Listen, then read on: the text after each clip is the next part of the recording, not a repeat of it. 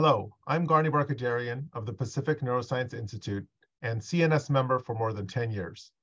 What I love most about being a member is access to cutting-edge science and the opportunities that have advanced my career. I've also gained new colleagues and lifelong friends. Being a CNS member has been so rewarding. The value of membership cannot be defined by a number. Join me and the over 10,000 neurosurgeons who are making a difference in the world. Visit cns.org/membership podcast today.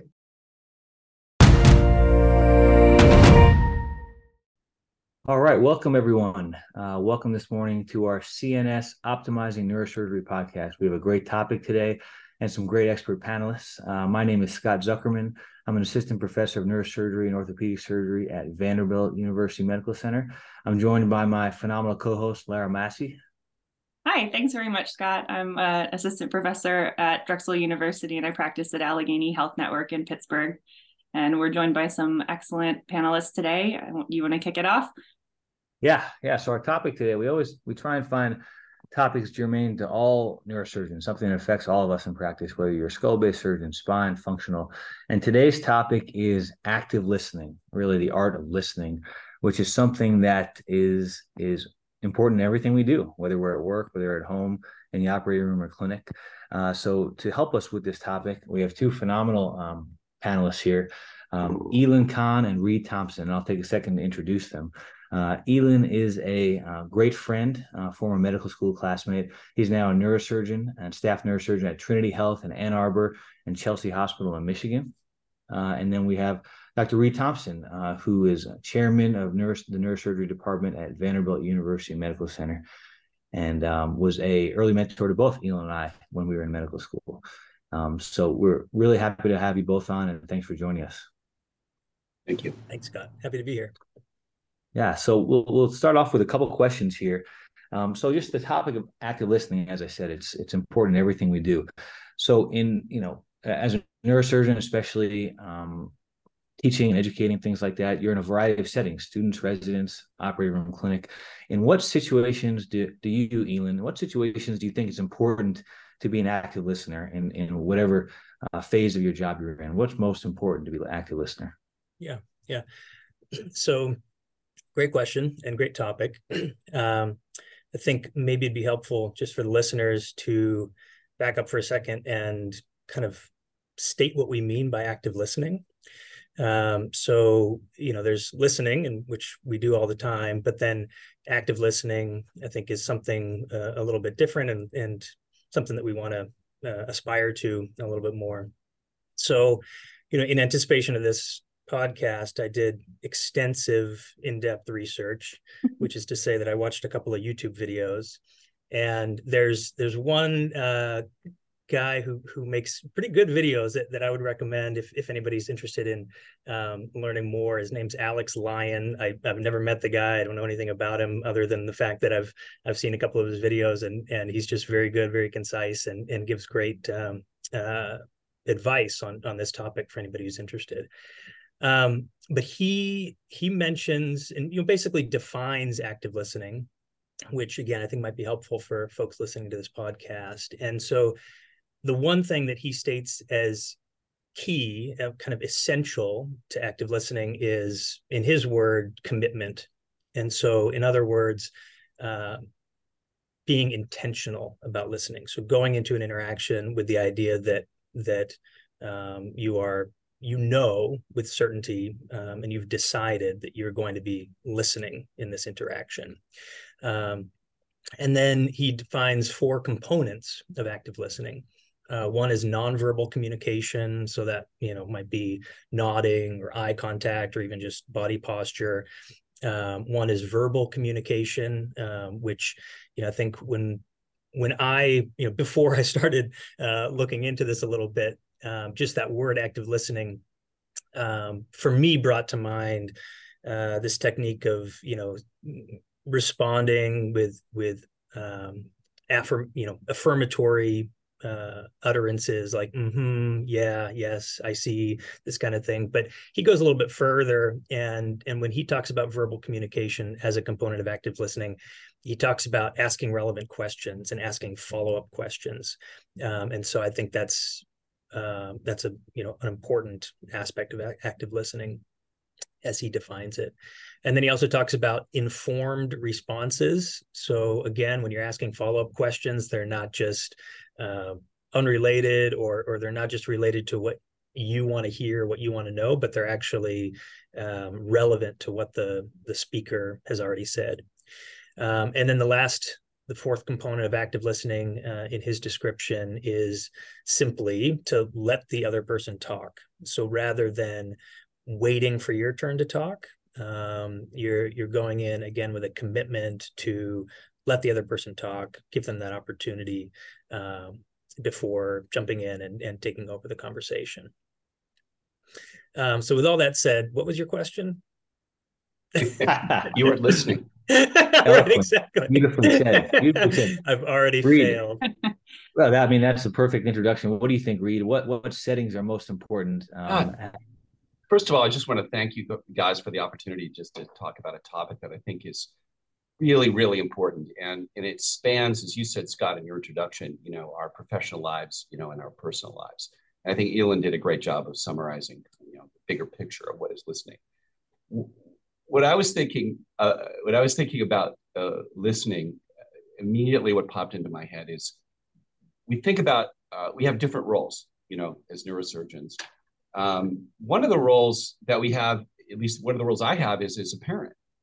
And one of the hardest lessons I've learned as a parent is to listen to my kids. Because as Elyne said, there's a voice in your head always going off. You have the voice of experience. You've been through this before. You're going to solve their problem, and you're going to just talk right over them.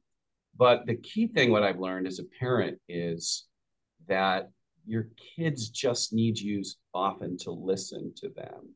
Not going to solve their problems. They just need you to, as you said, Elyne, to nod, affirm, and go, man, that's really hard. Wow, I hear that. Instead of just launching in, you've got the solution to the problem, right? But boy, that was a tough lesson to learn. And I learned it actually from my wife, Lorraine, who said, the kids need you to listen, to be present. And it leads me into another concept that I want to talk about, and I hope we can have some time to delve into it, because a few years ago, one of my residents challenged me to give a talk on mindfulness. And I thought, what kind of topic is that? What's up with that? But the more I started learning about mindfulness, the more I realized how powerfully important it is for us as neurosurgeons to understand that concept. Because mindfulness, what it is, as defined very simply, is being completely aware, having an awareness of awareness, if you will, being in the moment, being in the zone. It's something that we all practice in the operating room, because I like to say surgery is an act of pure mindfulness, but it's really being aware. As Elyne was saying, being present, making time. There's so many concepts about mindfulness that I think are relevant to a discussion about active listening. So I hope that we can have a chance to talk a little bit about that. But I do think that, first of all, I would say no one's an expert in this, and so it's daunting to think about, where do you start? We all may think that we're good listeners, but the reality is that, as Elyne said, you need to be intentional about it.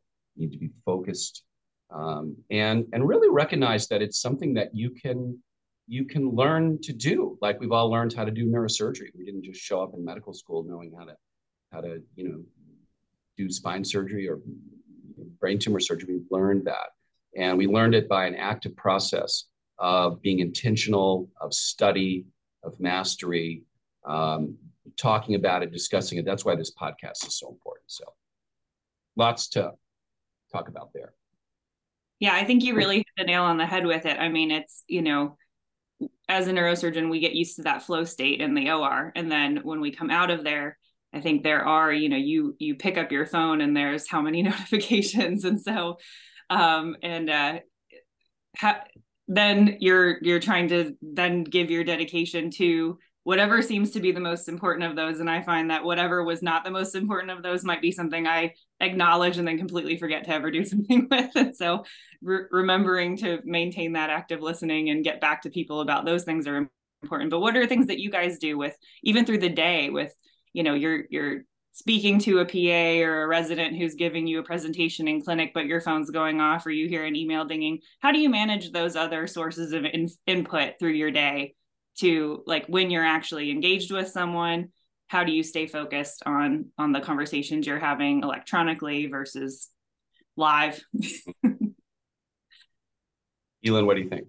Yeah, so for me, as much as possible, I set my phone aside. If I'm in a meeting, I'll turn notifications off, and I'll turn the phone upside down on the table so I don't see things come in. It's obviously a different story if I'm on call and there may be an urgent message, in which case I'll either just check my phone frequently when it's appropriate, or I may obviously have to leave notifications on in a case like that. But in general, and particularly when I'm talking to patients, I don't bring my phone into the room with me, or if I do, it's in my back pocket and I'm not looking at it. Yeah, I mean, I think that's really helpful. I think about the concept of time in neurosurgery, and we've talked about it as time just evaporates in the operating room and we're in this flow state. But understanding time and really making time are sort of important concepts, I think, in listening, because you really have to make time to really focus and listen. And as we've been talking about, avoiding sort of the constant distractions, the constant barrage, and I think it's really something that we can all begin to master as you've said. I mean, when we go on rounds, don't be looking at your phone. I mean, honestly, we really spend very limited amount of time with our patients, for example, when we're rounding. I always do this thing with the residents where I say, well, how much time do you think we spend in a room, in a round? So, oh, boss, 10 minutes. I'm like, 10 minutes? We don't spend 2 minutes. And they say, oh, come on. And I'll say, okay, well, let's do an experiment. Let's sit here for 2 minutes and not say a word. Let's just be silent. Ready, go. Like after 10 seconds, your skin is crawling. And so the reality is we don't have much time, and we need to make the time. And during that time, that limited time, we need to be absolutely focused. That's, again, that concept of mindfulness, being completely aware of the situation and being present for people, and I think that it's really hard, it's not an easy thing. One of the other things that comes to mind is that you need to, I think, we're so pressured, so much pressure during the day. There's so many things coming at us that it's really hard to breathe for a minute, to take some time, and also be comfortable a little bit with some silence, because when you're having a conversation with someone and you inject just a moment of silence, everyone sort of stops for a second, like, wait a minute, whoa. And I think it's a signal in some way that you are present, that you're going to slow things down just a little bit and take some time, take the time that you need. And then finally, one of the other things that comes to mind is that one of the hardest things for me, and I mentioned it a little bit earlier, is that I always feel like I have something to say, like something important, like, wow, I just turned 60. I've got all this experience built up. I've been there, seen this happen, and there's so many things I just want to say, but you just have to kind of understand that voice is going off in your head. You need to shut it off for a minute, because people need to be able to speak, and you need to be able to hear them. And that takes time, and it takes energy, it takes focus, attention, and, as you said, Elyne, in the beginning, intentionality. And it's something I think that you have to master. You have to work at it. It's not easy. I think it's a great point, Reid. I mean, if you really think about it, full 100% listening, it's exhausting. It is exhausting. You have to clear your mind. You're looking the person directly in the eye. You're really hanging on every word that he or she is saying. So start with you, Reid. You seem to be very impassioned currently. So we'll go with you and then Elyne. Tell me about a time where you thought you nailed it. You went into a situation and maybe you thought the patient or the resident or the colleague was going to say something, but you listened and you kind of said, wait, I may have this wrong. But tell me about a time you listened really well. And then tell me about a time where you missed the boat. You totally just were in your own world and not paying attention or not listening. Yeah, I think I've missed the boat more than hit the mark. But I think that I remember a case where I had a patient referred to me with a really rare diagnosis that I'd never heard of before: tumor-induced osteomalacia. TIO. And at any rate, TIO, busy clinic, and, Scott, this case. And anyway, I was about to walk in the room, and just because this patient had a very small meningioma, and just tell them, that it was meningioma. Yeah, this is a meningioma. We just need to follow it.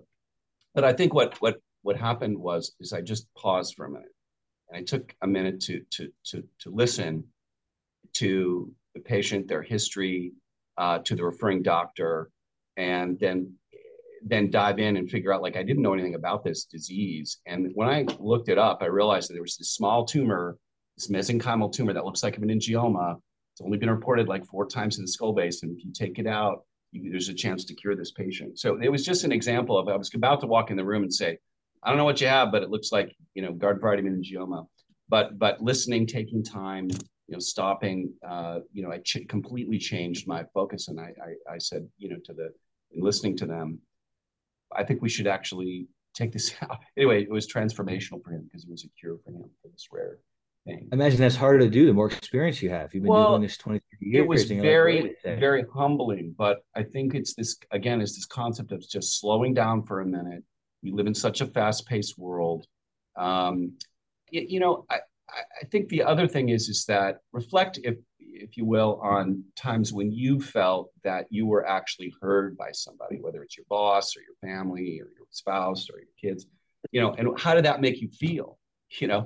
Like, it feels really good if you're on the receiving end of someone who's an active listener. I mean, if you ever had a chance to talk to, a therapist or a psychiatrist or whatever, it feels really good because they're basically listening to you speak. And so sometimes it's really important to keep that in mind too. People need to be heard. And, again, so many times where, especially in my role as a chair, I felt that I could have done a lot better job of really listening to people, but it requires making time, sitting down, being focused, and being present. So, Elyne, what about you? What would be your response? Yeah, no, I mean, that was all great. And I think Dr. Thompson brought up a really key point, and maybe the most important point for this discussion as it affects neurosurgeons, is that I think when we fail at active listening, I think it's often because we're going into a situation with certain expectations about how that conversation is going to go, particularly with patients. And so I can definitely speak to, one of my big failures when it came to active listening. I had a patient who was referred to me by one of my colleagues, and his surgical surgical condition was pretty straightforward. It was like an L4-5 degenerative spondylolisthesis, something that we treat all the time. But he was a very sick guy, chronic kidney disease, obese, diabetes. He had active open ulcers on his legs, just a really poor medical condition. And so I remember feeling aggravated that my colleague had sent this patient to me, thinking that, the only reason you're sending me this patient is because you don't want to deal with the complexity of these medical conditions. And it was going to be tough to optimize this guy for surgery. And so I remember feeling irked by that. And so that's kind of how I entered the situation. And my expectation was that, I knew how it was going to end. I was not going to offer this guy surgery at the moment. I was going to tell him about what we needed to do to optimize his condition. And I actually thought that I was doing a decent job of active listening in the sense that I was, giving these affirming responses, I see, yes, I understand, et cetera. And nonetheless, I think, very much because of my kind of firm expectations going into it, and therefore being more interested in what I was going to tell him than what he was going to tell me, it was very much a failed interaction. The patient was not happy. I met with him a couple more times after that, and we never were able to kind of recover from that first interaction. And eventually he left to seek care somewhere else. So I think it was in that case, it was about, just a failure to be intentional and mindful about listening to this guy. And I don't think that the outcome in terms of my advice to him would have been any different, but his perception of the interaction would have been very, very, very different if I had been open to hearing his story. And I think he would have trusted me more, trusted my recommendations about optimizing his surgery or optimizing his conditions for surgery. And we potentially could have had a very, successful therapeutic relationship, but we did not. I think what you just said is so powerfully important, Elyne, and typical of you, very humble and revealing. And what you've described is how important it is to establish trust with a patient, and that's the essence of what you just described. And you said it. There wasn't trust there. And if you think about it, again, we don't have much time in our interactions with patients to establish that trust. And I always like to tell our students who are coming in, seeing patients in clinic with me, that I think patients are going to figure out within about 30 seconds of you walking in the room whether they trust you to take care of them. And so somehow, some way, verbally, non-verbally, you need to communicate with them that the essence of I want you to trust me. You can trust me to take care of you at this moment of your life. And a key component of that is actively listening to them, right? And how you do that can be very intentional. And I think one of the ways to learn it perhaps is to, one, being aware of it, is to listen to other people and pay attention to who does it really well and who doesn't do it really well, and then actively adopt those sort of strategies. And then eventually, it's a little bit like driving a car; it becomes almost second nature. But you have to really work at it, I think. And again, you've hit the nail on the head in terms of the essence of it. For sure, in interacting with patients is establishing trust. But that's true with your family. It's true with your colleagues. It's true with the people we work with, our peers, our teams. Yeah, for sure. I had one switching gears a little bit. Let's talk about being in the operating room, right? All of us are in the operating room, and talk about a situation where we have a plan and we're going to execute it. There's no room for listening. That's a good example. But I can think of a number of occasions just in the last several months where the resident I'm operating with makes a couple suggestions, and I start to think about it, brush it off at first, and then they keep kind of saying it in a respectful way, of course, because there's a hierarchy. Then you say, you know what, maybe we should kind of try something different here, or maybe don't do that much, or maybe do more. So can you guys talk about I mean, Reid is laughing. I'm not sure why, but I'm interested in why. But can you guys talk about that? I'm laughing because I think that's really so important. And, I've seen it on both sides. I've been in those scenarios when I was a resident and fellow where I thought I was making really important suggestions and it was brushed off. And I now find myself doing that. I think that's even another level. That's like a meta challenge with active listening, because you've got so many other things that are happening and you have a plan, but you have to be able maybe to modify the plan. And maybe what you're saying or asking, Scott, is, having a small space perhaps of the ability to listen to some suggestions. Maybe what you're saying is key. Yeah. Are your listening skills working in the operating room, Elyne, or is it just in clinic?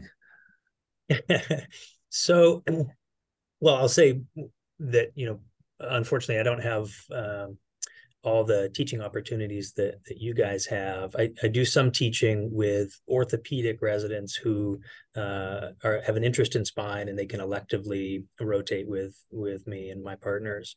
But we don't have, a neurosurgery training program at our hospital. And so I'm not with residents nearly as much as you guys are. That said, of course, it's essential in those contexts to teaching, operating. So I wouldn't say that it's often that I would get a suggestion from a resident about what we might do during a procedure, but I get plenty of questions from residents. And in a case like that, just as we were talking about with patients, if you want to be an effective teacher, if you're interested in being an effective teacher, listening is key, because you may have in mind what you want to teach the resident, and I think that's often the case, that we go into an interaction with a certain expectation about what the resident might already know, and what it is exactly that we want to convey to them. But if we're not listening to their questions, their answers, their getting a sense of in order to get a sense of their fund of knowledge, then we may be overshooting or undershooting, and bottom line, not effectively educating that individual. So definitely think it's essential there. Yeah, and I think that it gets also down to the essence of leadership.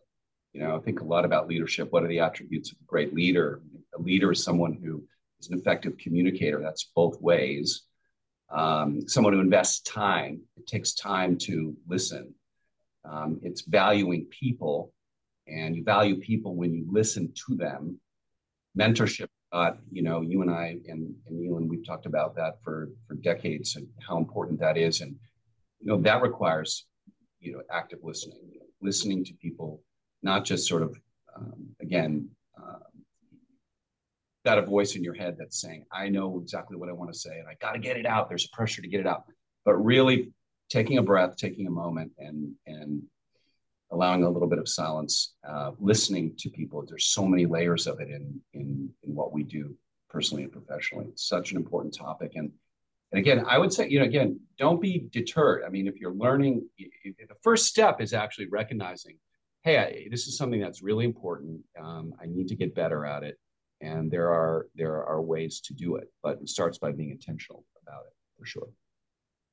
I think that's such a great point. I mean, that's the topics we select for this podcast. It's the Optimizing Practice podcast. I think we come out of residency where there's this defined curriculum, and we have these defined tasks that people should be able to accomplish to go out into their practice. And then the purpose of this podcast is to help people continue to refine that and make their lives easier and develop skills that will make them more effective communicators, better leaders, happier surgeons, happier people outside their practice and in the rest of their lives. And so, this seemed like such an important topic if we're going to really, like you keep coming back to, utilize our time effectively, make sure we're not talking over each other's head about two different topics the whole time, when there was just never a real clear communication about what the problem was to begin with.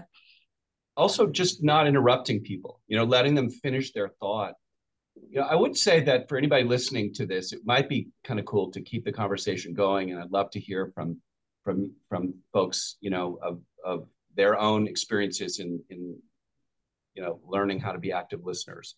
Because I think it's such an important topic, and it's important to just continue the conversation. Yeah. Well, feel free to reach out to any of us anytime to keep talking about this issue. Thank you both for some really profound words and some phenomenal comments on this topic that probably doesn't get enough attention as it deserves. So huge thanks to Elyne Kahn, Reid Thompson. Thank you for joining us, and we greatly appreciate your time.